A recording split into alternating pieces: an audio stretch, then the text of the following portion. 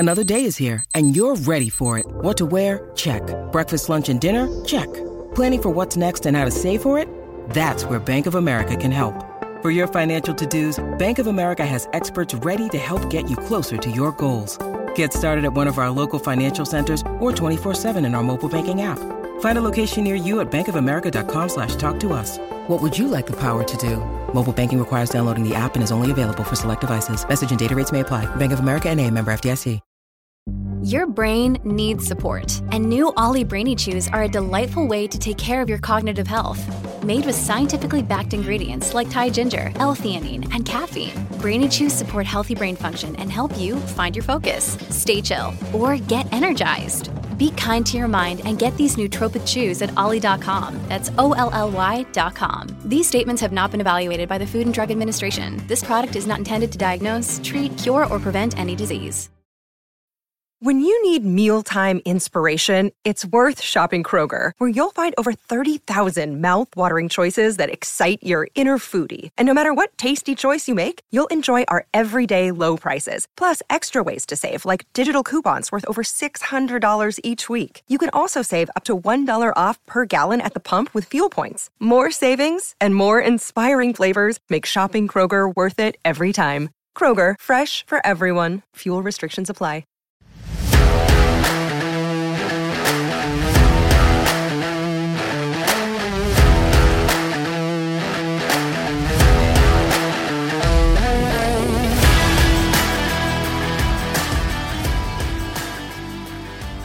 Rock is lit. Welcome to Rock is Lit, the podcast that takes listeners on a quest to find the very best rock novels and explore the propulsive energy and raw power of these stories about music, the people who make it, and the characters who love it. Rock is Lit is a proud member of the Pantheon Podcast Network. I'm your host, Christy Alexander Hallberg, author of my own rock novel, Searching for Jimmy Page, from Livingston Press. Find me on Facebook at Christy Alexander Hallberg, and Twitter and Instagram at Christy Hallberg. Visit my website at ChristyAlexanderHallberg.com. If you enjoy the show, please subscribe, follow, and spread the word. If you love the music and atmosphere of the 1970s and blues, and a little country thrown in for good measure, you're going to love Michael Parker's new novel, I Am the Light of This World, a gripping story that follows protagonist Earl, who serves over 40 years in a Texas prison for a heinous crime he didn't commit. Then, upon his release, has to navigate a world that he can barely comprehend. In the last segment, Grammy Award-winning archivist and curator at the Smithsonian Center for Folklife and Cultural Heritage, Jeff Place, joins the podcast to talk about Leadbelly, who figures large in Michael Parker's novel. But first, we welcome Michael Parker to Rock is Lit. Michael Parker is the author of 8 novels and 3 collections of short stories. He is a 3-time winner of the O. Henry Award for Short Fiction and winner of the 2020 Thomas Wolfe Award. Michael has taught for almost 30 years in the MFA program at UNCG. He lives and writes in Austin, Texas. Thanks for coming on the show, Michael. Oh, thank you for having me. So, Earl, the main character in your novel, I Am the Light of This World, has pretty eclectic taste in music, from Leadbelly to Joni Mitchell to Bob Dylan to Hank Williams and on and on. So I'm curious to find out if your musical interests are just as eclectic. Let's play a set of 5 questions.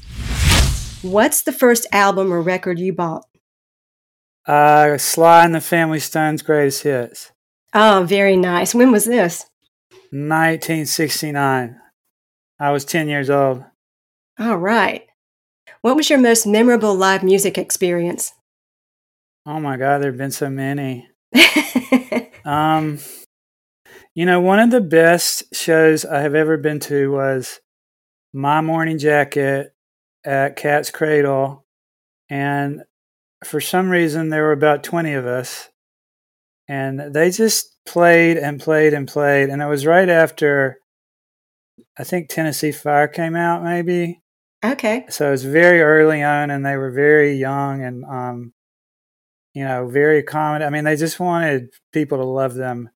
And they just played for a couple hours, and then they took a bunch of encores and then came out and talked to us all. And it was really a beautiful show. Were there a lot of people there? No, there were like 20 of us. You formed the bulk of the audience, you and your crowd? Yeah, and actually they recorded a live version that came out called live at Cat's Cradle. Mm. And I've listened to it several times, and I can hear myself whooping and hollering. It was so embarrassing because, you do that thing with a woo, woo. Oh, yeah. Yeah, and then you hear yourself and you're like mortified. Well, there's your musical career right there. You're on vinyl. Exactly. If you had the opportunity to interview an artist or a band, who would it be? And what's one question you would ask? That is a hard one. I think that I would interview Mick Taylor, who I talk about a lot in the novel. And I would ask him not why he left the Stones, but how he could stand to stay with Mick and Keith for all those years. Because I really feel like he was, after he left, to my estimation, the band really went downhill. Now, here's a great guitar solo on that song Winter on Goat's Head Soup. I love that song. And I love the song Time Waits for No One. Time waits by no one, and he won't wait for me.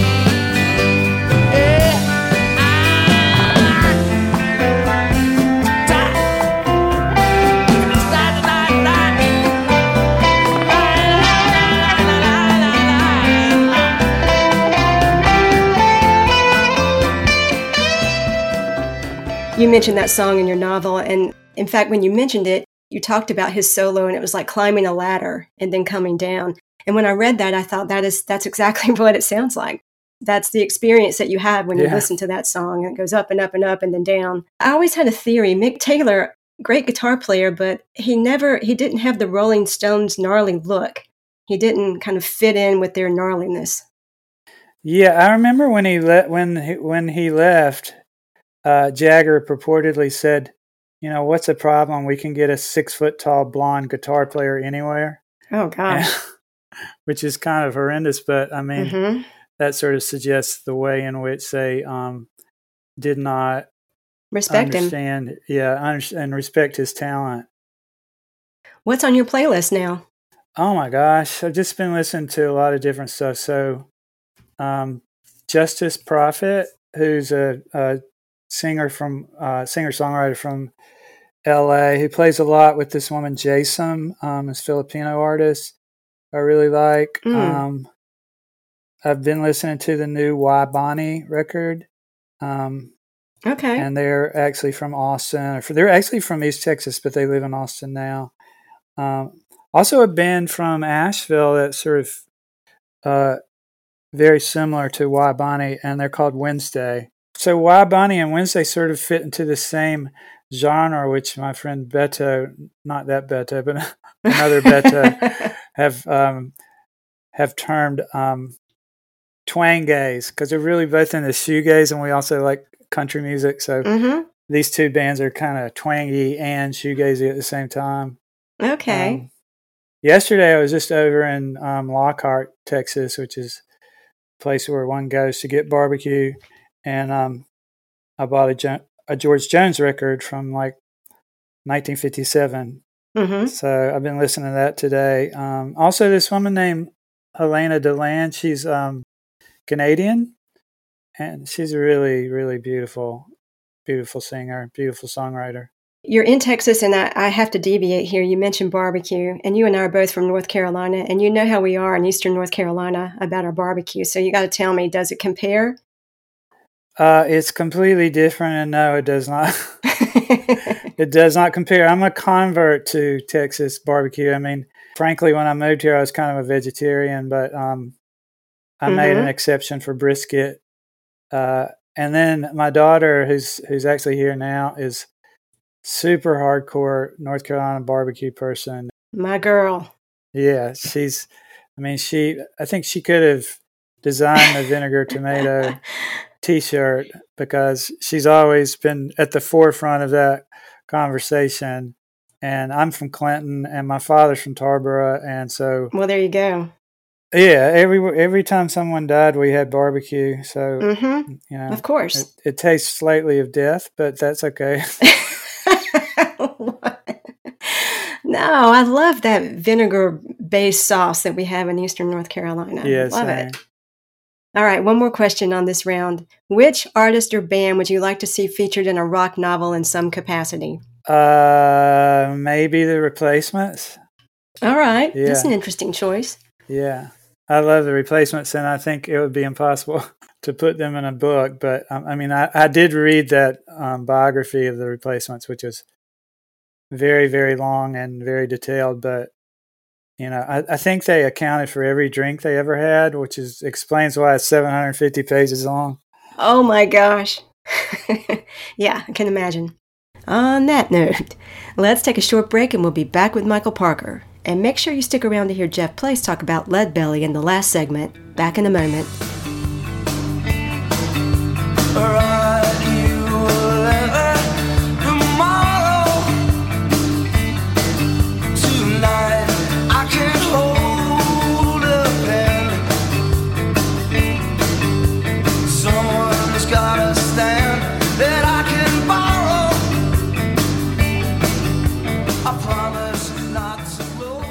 This is Michael Parker, and you're listening to Rock is Lit.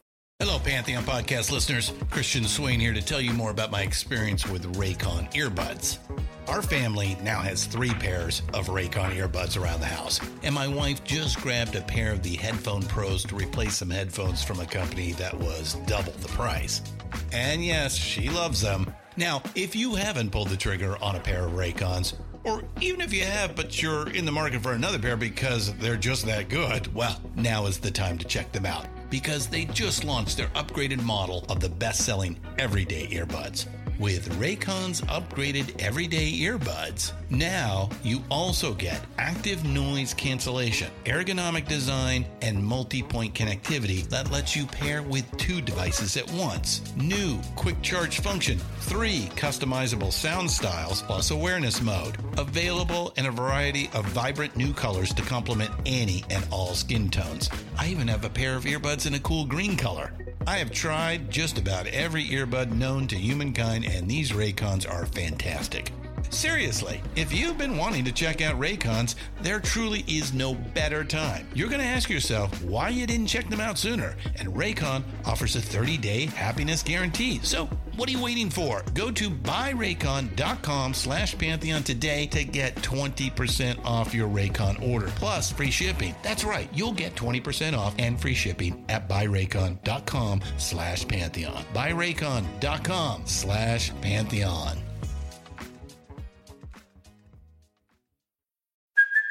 Hey, it's Kaylee Cuoco for Priceline. Ready to go to your happy place for a happy price? Well, why didn't you say so? Just download the Priceline app right now and save up to 60% on hotels. So whether it's Cousin Kevin's Kazoo Concert in Kansas City, go Kevin, or Becky's Bachelorette Bash in Bermuda, you never have to miss a trip ever again. So download the Priceline app today. Your savings are waiting. Go to your happy place for a happy price. Go to your happy price, Priceline. And we're back with Michael Parker, whose novel, I Am the Light of This World, is the focus of this episode. At the beginning of the episode, I mentioned in very basic terms some of the highlights of the novel. Can you fill in the gaps for people who may not be familiar with it? What is the main plot of the story? Yeah, it's the story of this kid, Earl, who's from East Texas. And, well, you said he had eclectic taste in music, but he's a little dreamy. He's kind of shoegazy, actually. He's sort of gazing at the ground all the time and sort of looking to see what he can find. But he's, like a lot of us, his struggle is to sort of remain in the world and to establish some sort of contact with external reality and also honor his inner life.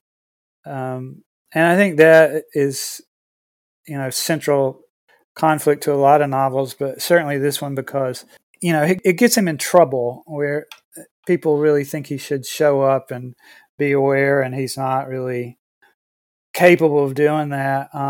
So he gets involved with this woman named Tina, and they go up to Austin, and this is the early 70s, and Austin's kind of wide open, as it is still in a very different way. Now it's tech bros and not hippies, but it still has its share of excess. And they get going and things happen. They get separated, and then some. I don't want to give too much away, but right, he's the witness to some, as you said, something very heinous, and he doesn't participate, but he's present, and he is convicted of murder and spends 40 years in prison. And I don't talk at all about prison, really, very, very little, because it's very static, which is not really good for novels. Yeah. Because really the same thing happens every day, and as I understand it, in prison. Mm-hmm. And also I just, what interested me was what happens before he goes in and what happens after he gets out. You've said, all my novels have come from images I've not been able to get out of my head. I don't begin with ideas. I begin with a vision, a snippet of movement in a landscape, and from that point comes characters and the desires of the characters, which constitute eventually, with much rewriting, the plot. What was the image that came to you that inspired this book? I can't say it came to me because that's something I actually saw, and I swim all the time, every day, pretty much. And swimming, as you know, is a big part of this book. Yes, it is. And I was swimming one day in the neighborhood pool, which is the one great thing of many things I love about Austin is that you can swim outdoors year round.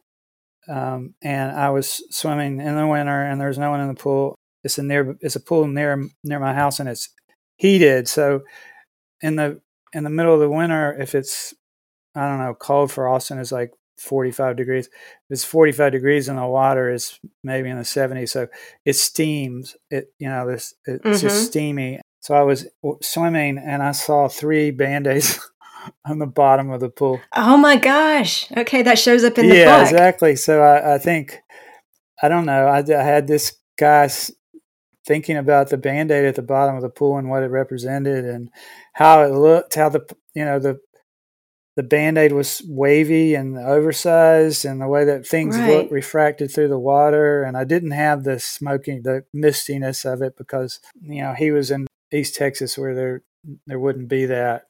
There wouldn't be swimming pools. He was swimming in, rivers and stuff. But, but that was kind of the beginning image of the book. And then a lot of other images came as I sort of developed his sensibility from that image and from the way that he reacts to it and other things that he sees. So that's really interesting that you could develop this whole other world just from seeing these Band-Aids at the bottom of a pool. Yeah, it's, I guess you got to pay attention, man. Mm-hmm. It's kind of hard to do sometimes because there's so much other stuff in the world, but I think I love big ideas. I'm interested in them, but to me, fiction is not really about huge ideas. It's about the ways in which ideas arise out of image and observation, and the things one sees out of the corner of their eye are much more resonant than this large dystopian vision that people seem to be very interested in. And there's nothing wrong with that. I'm a sucker for that sometimes too. Let's talk about time and setting. So the story begins in 1973 in East Texas when Earl is 17. Why did you decide to set the story in that time and place? He's roughly the same age that I am. I'm 63. So I wanted to write about someone who came out into the world in, say, 2018, and I wanted him to be roughly the same age as me because I wanted his youth to be kind of what my youth was, and to sort of think about the ways in which the world has changed since I was a kid, and just the ways in which we used to hear music and the way we used to appreciate it, and how we always listened to the radio. And in Eastern North Carolina, the sort of big cultural bellwether was when WQDR arrived in Raleigh, and we could listen to FM radio because before then it was, these AM stations, AM radio stations that you get. Yeah, that you could get from like Chicago, like WLS out of Chicago and WOWO out of Fort Wayne, Indiana, and those would carry all the hits. I mean, I feel like I've written about the 70s before, and I was a little hesitant to do it because I think I've covered that, but I did want to write about someone who was roughly my age and who was experiencing the same kind of, would have to acclimate in the same way as I would if I had gone away for 40 years. I think that time period too, the early 70s is such an interesting time. You have that shift from peace and love of the 60s to this more apolitical, hedonistic time. Earl is navigating that world before he ever goes into prison, and all the music and all of what's going on is going on around him. Yeah, I agree. I mean, there's a weird thing that happened like in 1973 or maybe around there where all this peace, love, and, love your brother thing just kind of went away, and people started to get strung out, and, and drugs were no longer like recreational.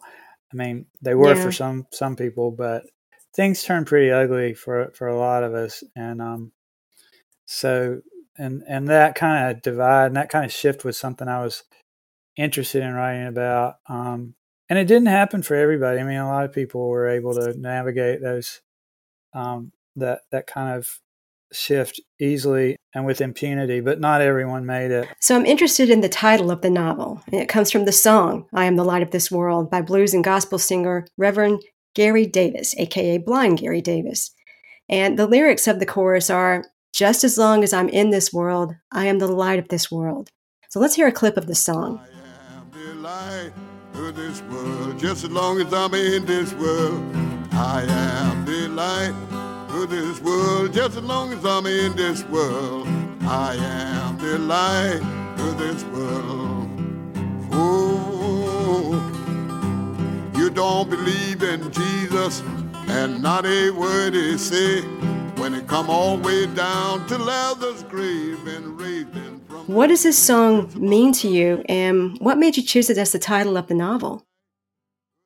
Well, first of all, I first knew that song through a cover by Jorma Kaukonen, who was a guitar player for the Jefferson Airplane. Yeah. He had a really beautiful solo album that came out, I think, in like 1972 called Quah, Quah. I'm wrong. I'm sure I'm wrong about the dates because I get things mixed up like this. But and he covered that song, and that was my first exposure to it. And I didn't learn until much later that it was a Reverend Gary Davis tune, and that Reverend Gary Davis was born in South Carolina, but was a big player in the Piedmont Blues in Durham. Yeah, exactly, in Durham. So that was a wonderful coincidence. And obviously he was big in the blues, and then living the life, and then he became a preacher, Mm-hmm. and so a lot of his music had a kind of spiritual, as in spiritual as genre, but also spiritual in terms of its spirit, bent to it. I don't know. I feel like Earl heard that and thought, well, that's a song I can relate to, because in some ways he thinks and feels like he is in the center of things. Yeah.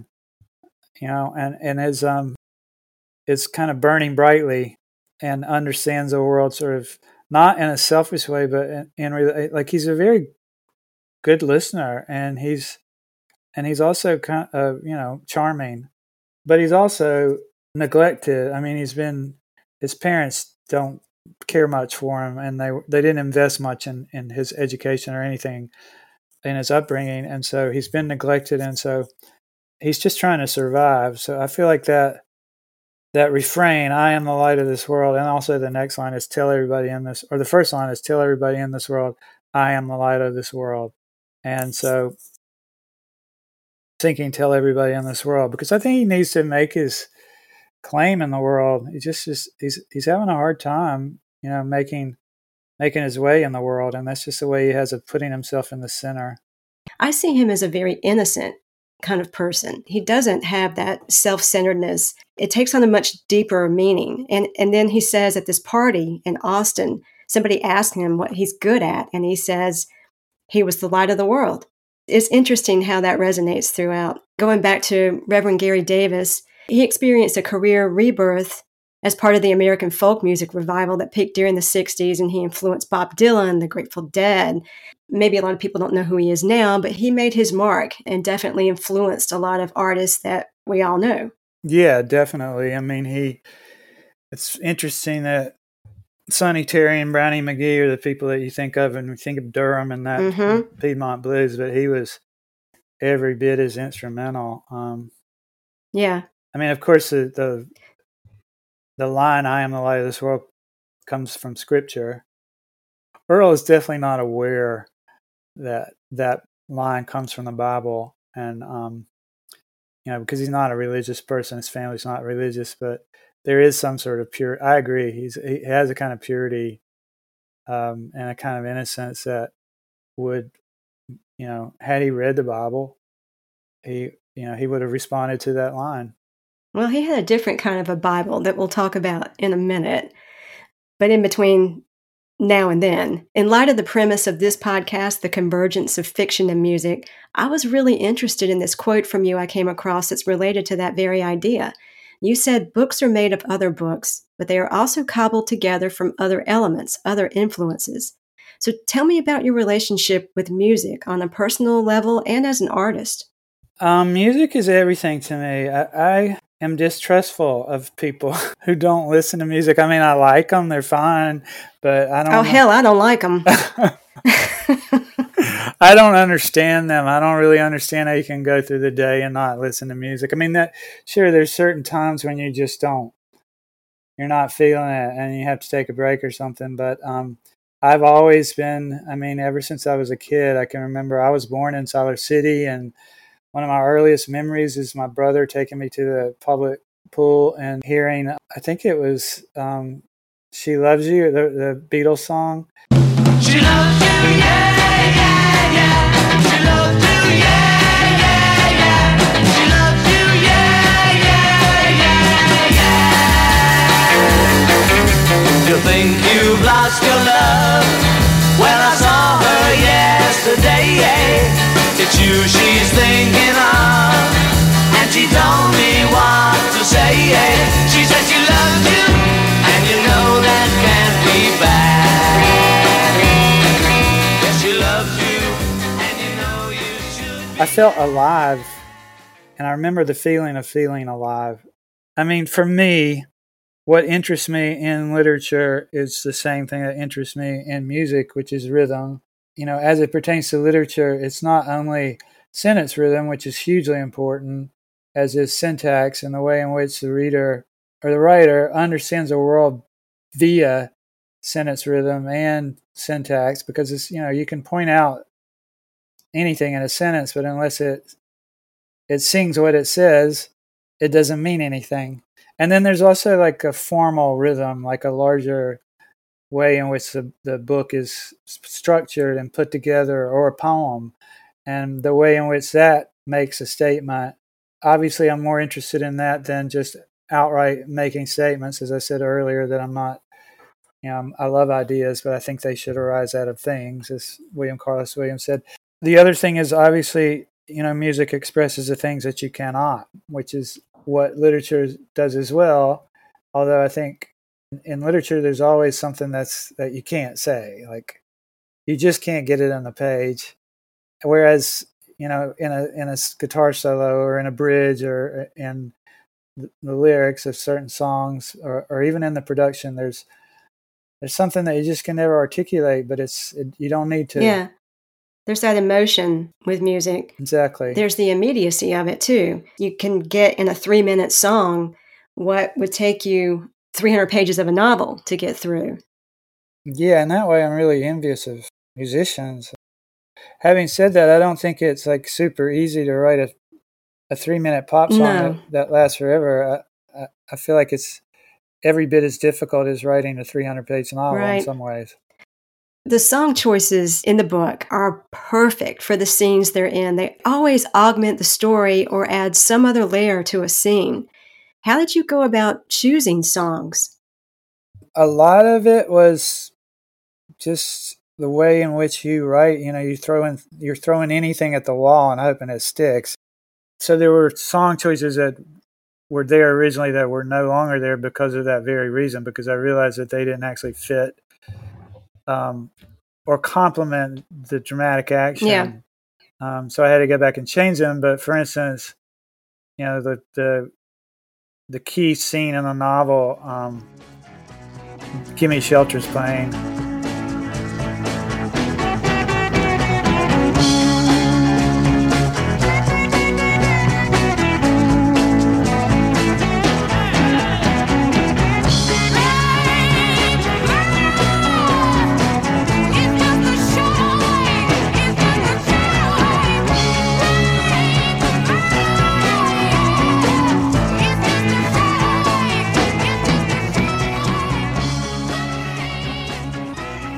such a loaded song, and in some ways I thought, I don't know, it seems so obvious, and it's so, always heralded as a sort of death knell of the '60s, and it's so anthemic, and also it's used in movies. I mean, Martin Scorsese's used it several times because it's a great frickin' song. Exactly right. Yeah, it's probably the best. I mean, I think it's right up there with my top 2 or 3 songs. It's so haunting. So that I just couldn't resist, using it in that one scene because the scene is so tense with sex and violence. And those are the lyrics: rape, murder. The scene that it's used in, I mean, we won't talk too much about that, but it is, I didn't feel like it was heavy-handed or whatever it was you said. I thought it fit perfectly. And I'm also flashing on The Crystal Ship by The Doors, playing when Earl is snorting crystal meth and coke. And then there's this scene this is so haunting. He's in a grocery store in the wee hours of the morning, and Joni Mitchell's The Same Situation is playing.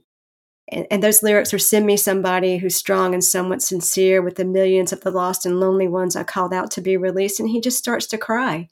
At this point, he's released from prison, but, the world that he has entered back into is vastly different from the one that he left. It's a really poignant moment.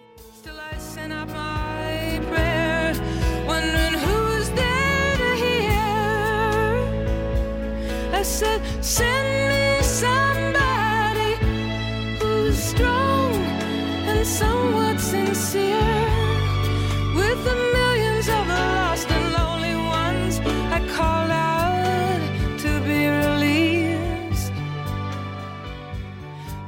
That was a great choice. And I love that song. But I also love that he admits, well, I like this song, but I couldn't say that back when I was young. I couldn't say I like Joni Mitchell. Yes, thank you. I'm so happy to hear that these song choices worked. And I have to say that I never thought of the connection between Crystal Ship and what Earl is doing at the time. I mean, these are that sort of happy accidents that readers can tell me, and I'm like, oh, I had no idea. I just was sort of, that was the song that I was playing. Also, I really, really love that song, I have to say. I mean, I had sisters, and they were forever listening to Blue and Ladies of the Canyon and Court and Spark, which is where that song comes from. Yeah, Court and Spark. It was a beautiful, God, what a beautiful record that is. I know, I've worn it out. It's so insanely, it's so beautiful the way those songs run into each other.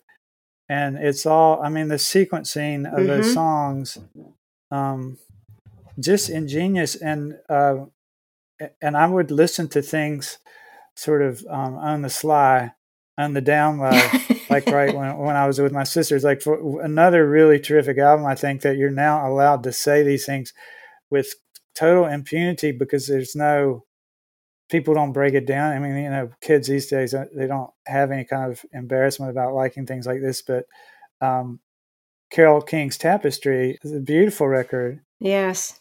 Talking about the Gimme Shelter scene, that is haunting. But the part in the novel where we find out one character was singing Walk Away by the James Gang in the shower after something horrendous happens, now that's haunting. That's just the mark of a psychopath.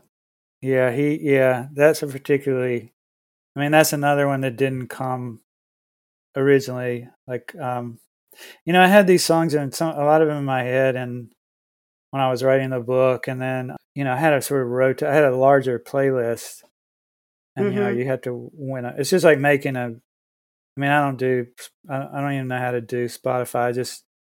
I've never done it, but I do still make CDs for people. Oh, you do the mixtapes. I love it. Yeah. Still do that. When you're making one of those and you just end up discarding half of what you put on there, I'm like, that song doesn't really work. And so that was the way that worked. But yeah, that song is a really terrific song, but in that context, I don't think I'll ever be able to listen to it again. Taking my time, choosing my lines, trying to decide what to do. Looks like my style, I don't wanna get off. Got myself hung up on you.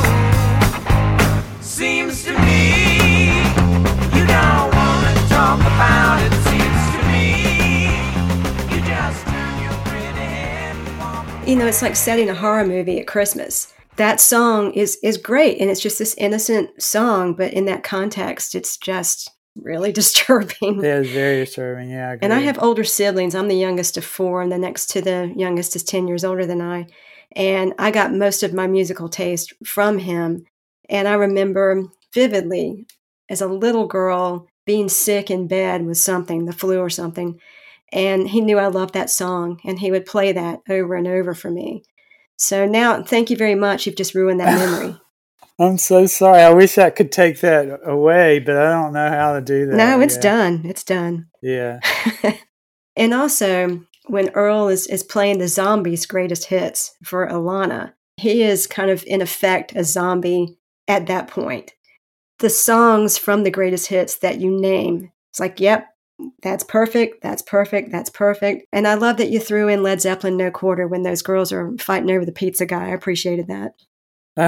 Yeah, that song seems to go on forever. I think, I had a friend who lived in my neighborhood, and there was this, we would go for walks. This was when I lived in Greensboro, and there was these people that lived down on the corner right across from this park, and they would, every Sunday afternoon, they would just play classic rock all afternoon and sit on their porch and drink beer. And we went for a walk one time, and they were playing No Quarter, and then I swear to God, we were gone for like an hour, and we came back, and No Quarter was still playing. And he said that song just gets longer and longer as time gets, the farther we get away from when it was written. I think the live version from The Song Remains the Same is better than the album version. I like that better. Really? I don't think I've listened. I remember seeing that like at Moorhead Planetarium or something. The movie? Yeah, the movie. Yeah. There are song lyrics in your novel. How did you get permission for that? Or did you just say, screw it, I've only used a line or two? Yeah, you can use under 2 lines. Anything under 2 lines is... So if you go over that, they'll like cut this back, I mean, I did have places where... Also, the thing about Gimme Shelter is that it's cut up. Mm-hmm. So, I'm not quoting... If I had quoted like 4 lines of it together, there would be an issue. But I mean, maybe I shouldn't say this on the radio, but I'm not so sure they're paying attention to like, I'm not sure anybody's reading my books trying to think, oh my God. I mean, with that in mind, like there's I don't think Robert Plant's lawyer is reading all these books trying to find someone violating copyright. I mean, the copy editor was Chris Stamey from the DBs.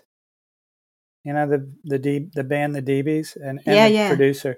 He copy edited. He would know. Yeah, so he probably has a particular propensity for that. I have to say that once I found out he was a copy editor, I was mortified because the DBs were a big band for me, and I loved his work post DBs. I mean, I think he's just a really fine musician. I don't know him. I think I met him once, but I wouldn't. We're not friends or anything, but I really worship him from afar, and I was such a fanboy that I was like, oh my God, I have to go back through and make sure that all these songs are, exactly what I say they are.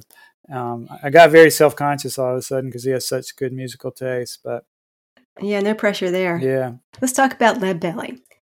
The folk and blues musician Lead Belly is like Earl's spiritual father. We were talking about religion a little bit earlier. He really is like Earl's spiritual father. Earl's real father is an absentee dad. So the book, Lead Belly, His Life and Times, is like Earl's Bible. He carries it with him darn near everywhere before he goes to prison. That's not a real book, though, is it? Actually, it is. Is it? Okay, I was Googling that. I didn't find it. I don't know if we got the title. I mean, there's some variations on the title, but I mean, that is very autobiographical. I read a biography of Lead Belly when I was maybe 10 or 11 years old. I just was obsessed with that book, and I was obsessed with Lead Belly. Yeah. And I didn't really know his music. I didn't really know anything about him. I just knew that he was this great musician. I mean, of course I went and I didn't Google it. No, you didn't. I found some record of my brother's that was one of Folkways records, maybe from the Smithsonian collection. Mm-hmm. They had those beautifully candy striped covers in the back, and So they had a Lead Belly record, and I listened to it. And so I was really obsessed with that book. And also, for years, I drove back and forth from Austin to Greensboro because I was living in both places. And I would go through, I would cut up through East Texas, which is one of the reasons why the book is set there. I'd never answer your question, but the reason why I set there is because I kind of know that part of Texas a little bit, and no one else really is, unless you're from that part of Texas, there's really no reason to go up there. And it reminds me very much of Eastern North Carolina, where I grew up. I mean, it's the same kind of terrain. And Really? Yeah, East Texas is very much the South, as opposed to Central Texas, where I am, or West Texas, or Houston, which is more like is really Louisiana, and then North Texas, which is Oklahoma. But don't tell the North Texans that. But anyway, I was really obsessed with that book, and then I was looking at a map, and I was in Shreveport. I stopped for gas, and I saw that this road went from it cut right down from Shreveport or from Bossier City, and went through this town Mooringsport, which is where Lead Belly was born, and where he was buried. And so I went to his grave, and oh wow, took a bunch of pictures. And this was a good 4 or 5 years before I wrote this book. And so that was very much, I still have the pictures, the photos that I saved. And oh gosh. Yeah, it was really powerful because I was just so obsessed with him. Would you shake your head, you get up, you say, Lord, I can't eat and I can't sleep. What's the matter? The blues got you. Want to talk to you. Hear what you got to tell her. Good morning, blue. Blue, how do you do? Good morning, blue. Blue, how do you do? I'm doing all right. All right, so back to Lead Belly.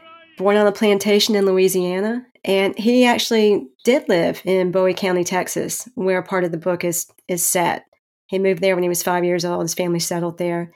So let's talk a little bit more about why Earl is so drawn to him. How do they complement each other? Where's that convergence? You know, I think he's such a mysterious person. I mean, he had this incredible musical ability, and yet he was really not a very nice person. You know, he did some time. He killed a man. Mm-hmm. And then he got out and he killed another man. Yeah. I mean, you know, there's that. And he was rough. He was a rough customer. And as Arthur, the lawyer, says to Earl, not, you know, when he asked him what book he was reading, he told him, and Arthur said, yeah, maybe not the greatest role model for you. Because at that point, Earl's already been arrested. Mm-hmm. But I think, yeah, it's a musical ability, and the way in which he was able to. I mean, it's very much like Earl's capacity to be there and also elsewhere. Yes, yeah. Which coincidentally was the title of the book originally. Oh, it wasn't really? I Am the Light of the World. Yeah, it was also Elsewhere. Huh. But that's not a very sexy title. So, I mean, and it's kind of nail on the head as well. But, you know, so I don't think Earl's very accustomed to knowing people that are that contradictory. Mm-hmm.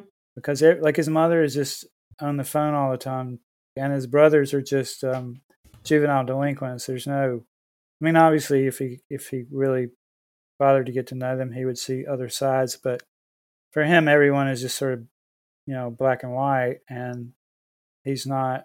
And I think he reads into Lead Belly's music and into his life this kind of incredibly tender soul. But also, it's sort of like the Robert Johnson thing when he keeps talking about love in vain. Yes. He's really obsessed with that song, and he's obsessed with the lines about the blue light was my baby, the red light was my mind. Yeah, from Love in Vain. When the train left the station with 2 lights on behind. Well, the blue light was my blue, and the red light was my mind. All my love's in vain.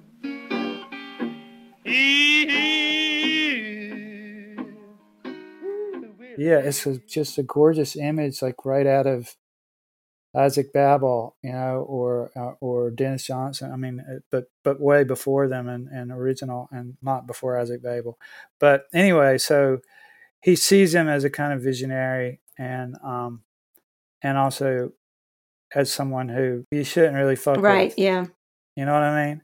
Yeah. Do you think he's kind of romanticized Leadbelly? Oh, 100%. Yeah, I think he romanticizes a lot of things. I mean, he's far from obviously he's far from a perfect character. He's deeply flawed in the way that he doesn't understand things, in the way in which he willfully doesn't understand things. So there is this innocence to him, but there's also, yes, I don't want him to be just kind of like moony kid who just goes along to get along and ends up in the shit. Going in another direction here and talking about music, Hank Williams, I'm So Lonesome I Could Cry, he calls the unofficial anthem of loneliness, and he really gets that from his dad. His dad gave him a transistor radio when he was a kid, introduced him to this song, taught him the lyrics, and really kind of gave him music.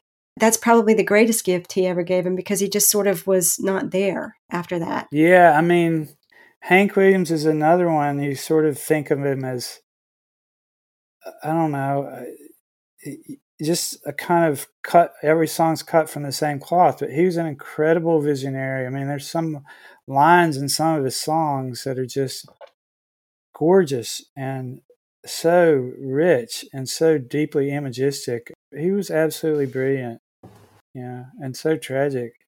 Oh, yes. 29 years old. I mean, it's like Keats, he left behind such a rich and accomplished body of work, or like Rimbaud, who stopped writing when he was 23 or 4 or something. I mean, I think he was even younger than that. And yet we're still reading him today, and we're still listening to Hank Williams.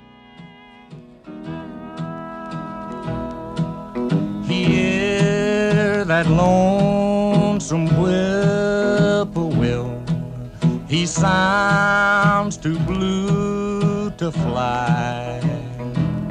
The midnight train is whining low. I'm so lonesome I could cry. I was slow to the CD thing, but my sister got me 24 of Hank Williams' greatest hits, and I was like, oh hell, now I have to go buy a CD player. I have his, maybe the same CD, I don't know, the greatest hits, whatever it's called, and I've played that. I think he was just brilliant. Yeah, genius. I have to tell you, everybody in Earl's circle, starting with his family, says he's a little odd. And one of his brothers used to sing Ground Control to Major Tom every time Earl came into the room. So to tell you, when we meet the character Tom later, and he's wearing a David Bowie t-shirt, I thought, Michael Parker's fucking brilliant.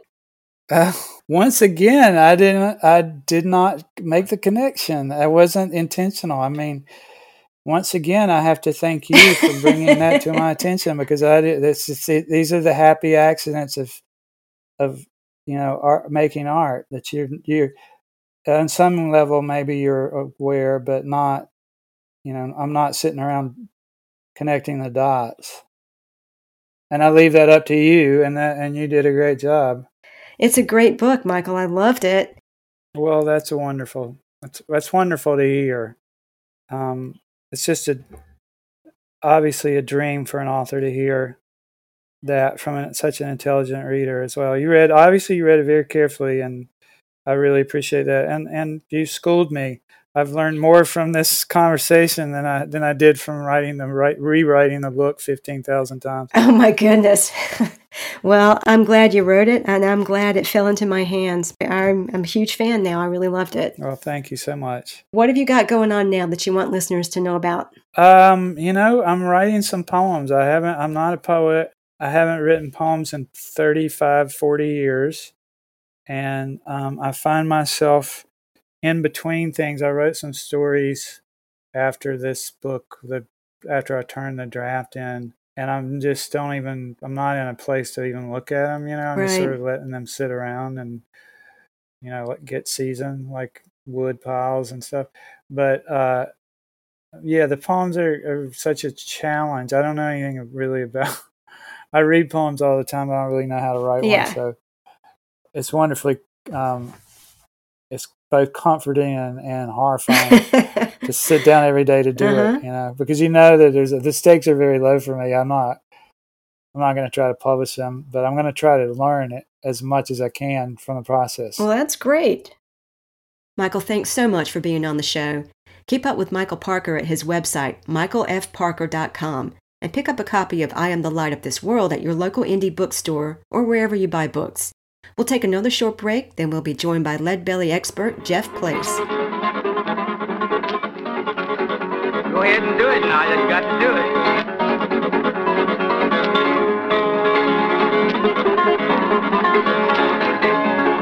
How did you bring me silver? How did you bring me to gold? How did you bring me to father? Even from the God that's so Lord. What did you bring? What did you? Jeff Place. I'm the Senior Archivist and Curator of the Smithsonian Folklife Collections. Hey folks, Stefan Shirazi and Renee Richardson here from the Metallica Report. And we are proud members of the Pantheon podcast family, where the best of music and podcasts unite. We've got something pretty cool for you. We're giving away an exclusive Metallica merch package worth over $250. That's a whole lot of Scary Guys, skulls, M72, and other sought-after Metallica swag. And we've made it easy for you to win. Follow and share the Metallica Report, and you're in the game. Go to pantheonpodcast.com/Metallica, enter your email, and hit that button to be entered to win. And just like that, you're eligible for our monthly exclusive Metallica merch package. And guess what, rockers? You can enter every month, so just do it. And while we love our global brothers and sisters, the lawyers won't let us ship outside the U.S. We're back with more Rock is Lit. I'm excited to welcome Jeff Place to the show. Jeff has been at the Smithsonian Music Center's Ralph Rensselaer Folklife Archives and Collection since 1988. He holds an MLS from the University of Maryland and specializes in sound archives. He oversees the cataloging of the center's collections and has been involved in the compilation of over 60 CDs of American music for Smithsonian Folkways recordings, including the Lead Belly Legacy series, Lead Belly Sings for Children, the Pete Seeger American Favorite Ballads series, and Woody Guthrie's The Ash recordings. Jeff has been nominated for 8 Grammy Awards and 12 Indie Awards, winning 3 Grammys and 6 Indies. He was one of the producers and writers of the acclaimed 1997 edition of the Anthology of American Folk Music and the Best of Broadside, 1962 to 1988. He has served on the curatorial team for a number of exhibitions, including the traveling Woody Guthrie exhibition, This Land Is Your Land. In 2003, he co-curated the Smithsonian Folklife Festival program on Appalachian culture. In 2012, he produced and co-authored the publication and CD box set Woody at 100 and the Lead Belly, the Smithsonian Collection in 2014, followed by Pete Seeger of the Smithsonian Collection and Jazz Fest in 2019. Welcome to Rock is Lit, Jeff. Thank you. Thanks for having me. You are quite the expert on Lead Belly, so tell me, where and how did your interest in him begin? Well, my parents were folkies when I was growing up in the 60s in Virginia. And, and they had a lot of old compilation things, and I think they had a couple of Lead Belly records. But I got into rock and roll, back when I was in high school playing music and stuff. And I was hearing lots of songs that I didn't know were Lead Belly songs, like Midnight Special and yes, and Gallus Pole, which, Led Zeppelin. Song called Hangman. There were others, that were out there floating around. And then later I kind of, I was running a record store in D.C. and we had a good folk section, so I used to listen to a lot of folk stuff. This was in the 70s, and but basically, I realized after a while I couldn't really make a career of working at a record store, so I went to grad school and got a degree in sound archives, and the job at the Smithsonian. Got hired Christmas Eve of '87, and right when Folkways Records was acquired by the Smithsonian. And so Tony Seeger, Pete Seeger's nephew, and I were the 2 guys they hired.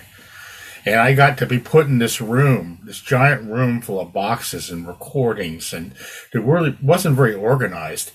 And I went through that room and I had to kind of make sense of it. So over time, I was really worried about the original recordings in the 40s were recorded directly to discs. Some of them were glass and they were really fragile. Oh, wow. Including all of the Leadbelly stuff. You could actually hold the glass disc up and see like crow's feet in it. You know, if I sneezed, it could break. So I felt really important to copy all that stuff. So I digitized all the Leadbelly, which was hundreds of like discs.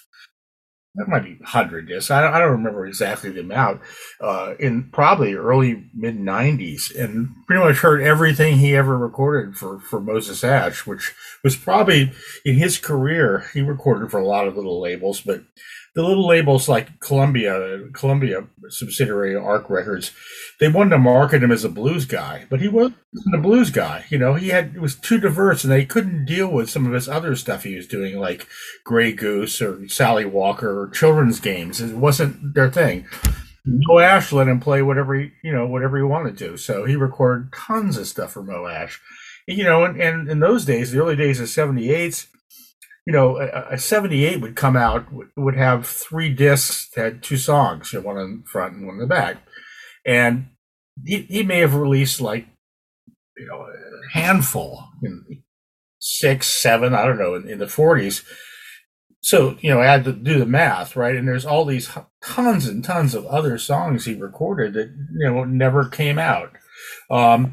So I kind of delved into that and, you know, started listening to all that and dubbing and stuff. And, you know, I guess I always have said that I felt like a musical archaeologist. You know, I was going through and digging things out of the past. And you know, I need to kind of publish my findings.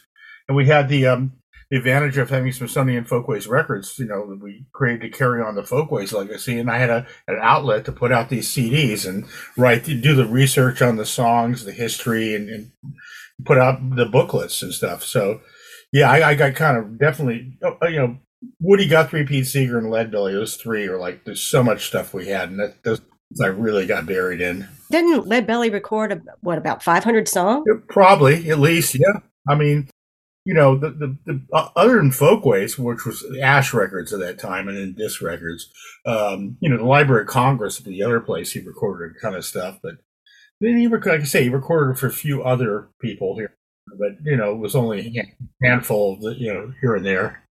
In this episode, we've been talking about Michael Parker's new novel, I Am the Light of This World, in which the protagonist, Earl, kind of looks to Leadbelly as a sort of spiritual father. I mean, he carries around a book about Leadbelly like it's a Bible. So tell me about Leadbelly's background. Who was this guy before he became a legend? Well, you know, he grew up in northwestern Louisiana, in a place called Caddo Lake. And his dad, you know, was fortunate enough to actually make enough money he was a sharecropper, make enough money to buy his own land. And so they were there, and Leadbelly, I think, growing up, didn't really want to pick cotton and work on a farm. He started drifting off, and there was Shreveport, Louisiana had a sort of a seedy district called Fannin Street, you know, like Beale Street or Bourbon Street. Right. And he would go there and sort of hang out and see all this crazy stuff going on and musicians and whatnot. And he gravitated toward that, you know, learned some barrelhouse piano players and all this stuff going on. And, you know, somewhere along the line, he actually, as he heard a Mexican guitar player playing a 12-string guitar, and he really liked that. He was able to take that 12-string guitar and emulate the sound of a barrelhouse piano, that book rhythm. Yeah. And that, you know, but he also used to go to, you know, country picnics, and he actually played a little accordion when he was young. And he would play for dances, and he entertained. He found out he could make money that way. He could make money in Shreveport. So put him on that road, you know. So he also played mandolin, harmonica, violin. Did he play anything else? A little piano. I was sort of surprised. He said, I found a thing called Big Fat Woman, a piano piece he was playing on one of those discs.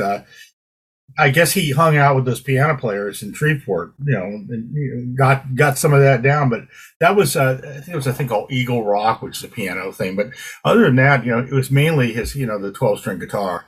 How would you describe his style? Folklorists, like the terms around now, it was, you know, it's called songsters. They talk about songsters. And songsters are people, you know, if you were a guy entertaining on the streets and busking, you know, back in his era, 30s, 40s, just like now, like top 40 bands, so people wanted to hear things they knew. They didn't want to be playing your own original things on the street.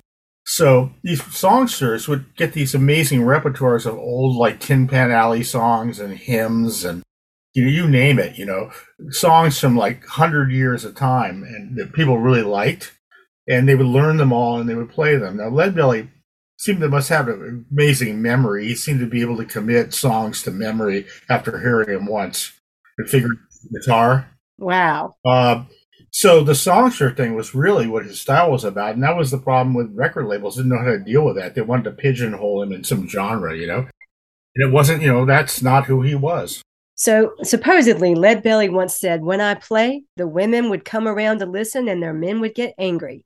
Well, in 1918, he fought and killed a man in Dallas and was sentenced to 30 years in the state prison in Huntsville, Texas. What do we know about this and other prison sentences he served at? His first one was in 1915, wasn't it? Around then, yeah. I don't remember the exact year, but the first one, and he ended up in jail. And I think that point, he was there and he managed to escape that time, and he ended up getting brought back, but he ended up getting out, and he ended up in Texas, Tampa, in Texas, in northeast Texas, and in DeKalb, Texas, and then he ended up. I guess it was a cousin of his or something.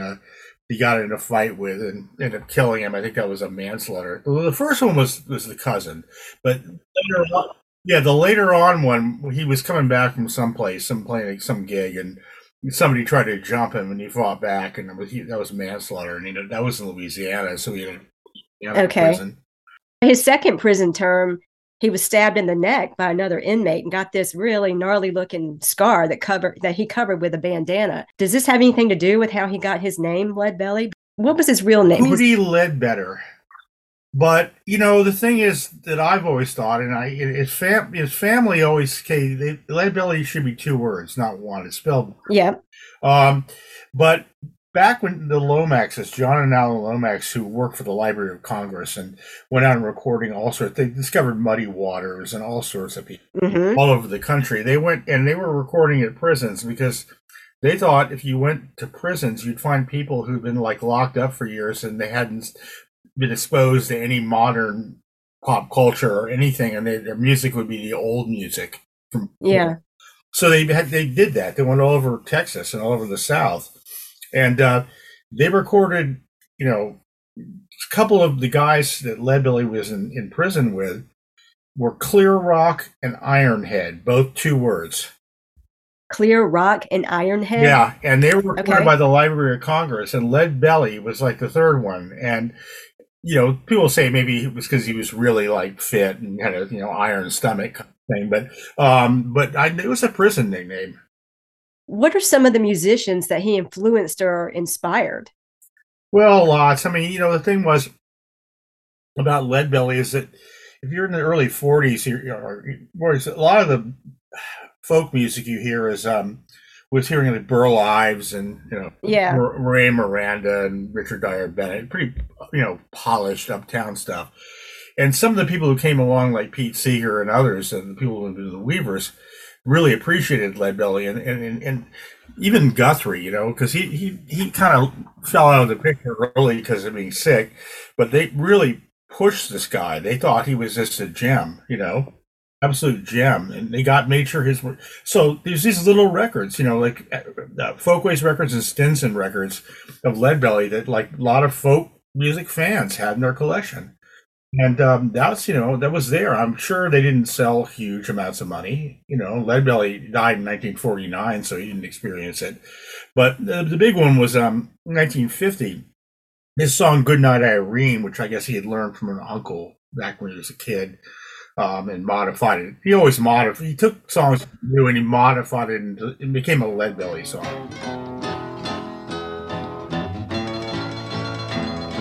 Irene, good night. Irene, good night. Good night, Irene, and good night, Irene. I guess you in my dream. That became number one in the United States, and for the Weavers. The Weavers for like months and months. That really got him known, and after that, the Weavers covered a lot of other Leadbelly songs, and he went on through. I mean, later on, of course, you had people like Creedence Clearwater doing Midnight, and Zeppelin doing Gallows Pole, and even up to the famous one more recently was Nirvana doing In the Pines or Black Girl, which they called Where Did You Sleep Last Night? My girl, don't lie to me. Tell me where did you sleep last night? In the pond, where the sun never shines, I shivered like you. My husband will... I knew who Leadbelly was, but I had never heard that song until I saw Nirvana Unplugged in 1994. So I was really glad that they covered that song, because then I went back and listened to Leadbelly's version. So you were talking about the Weavers going to number one with Goodnight Irene after Leadbelly died. He really died penniless, didn't he? Yeah, pretty much.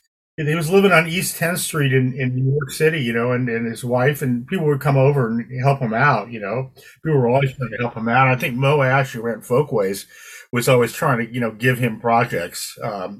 But, the fame of the last sessions he did was this guy, jazz scholar named Fred Ramsey, scored a reel-to-reel tape deck, like the year they were invented kind of thing.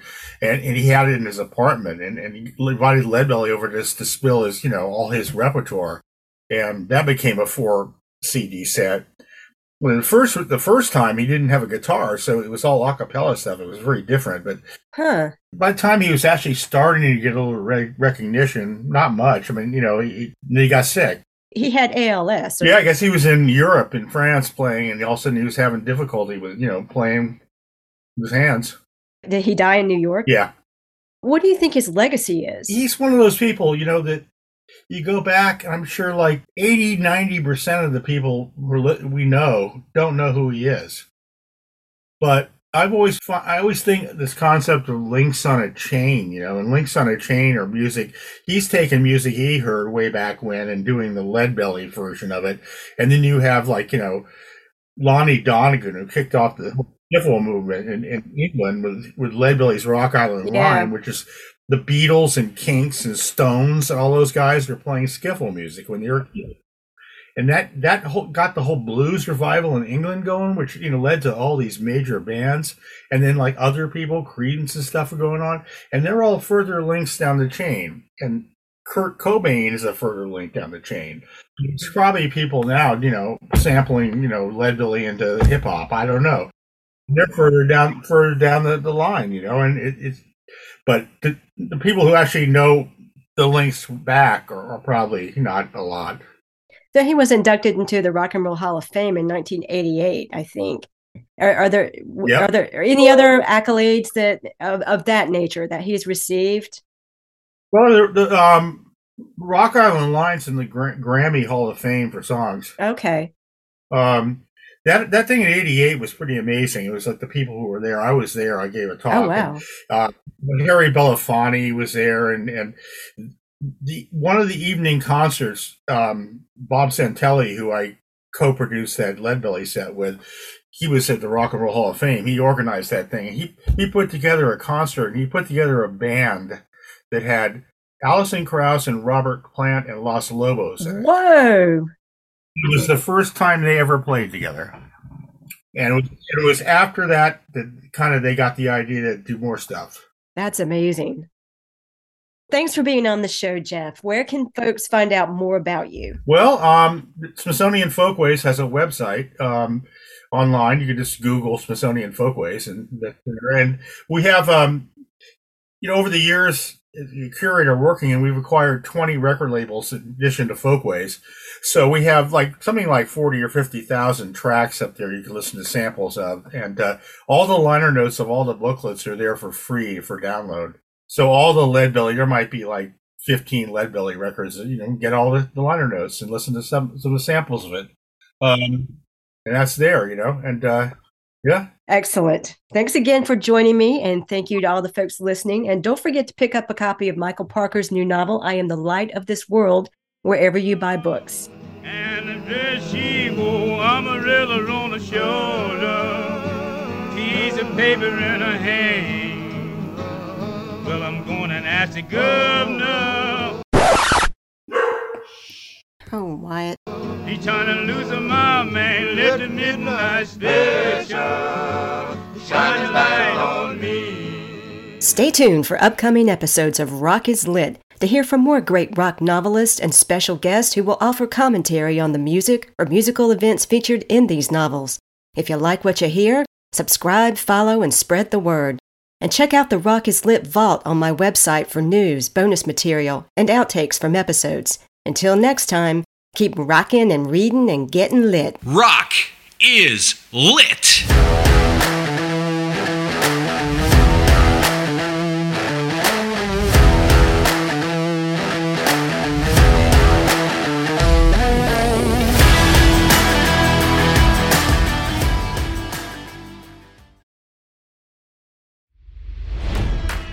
It's NFL draft season, and that means it's time to start thinking about fantasy football. FantasyPoints.com features industry-leading experts and prognosticators using proprietary hand-charted data to help you score more fantasy points. FantasyPoints.com is the place to go for whatever kind of fantasy football you play. Whether you play fantasy football, daily fantasy sports, or do a little bit of everything, Fantasy Points has the meticulously researched content to guide you to victory. And why wait for the fall? Fantasy Points also covers the new spring football league, the UFL. Join the guru, John Hansen, Scott Barrett, Joe Dolan, and other massive names in the fantasy football universe with an exclusive offer. Use code Pantheon for 15% off any Fantasy Points package, including the all-in package, with access to every article, tool, and data nugget that Fantasy Points has to offer. That's FantasyPoints.com and code Pantheon for 15% off at Fantasy Points. FantasyPoints.com, code Pantheon. Score more fantasy points.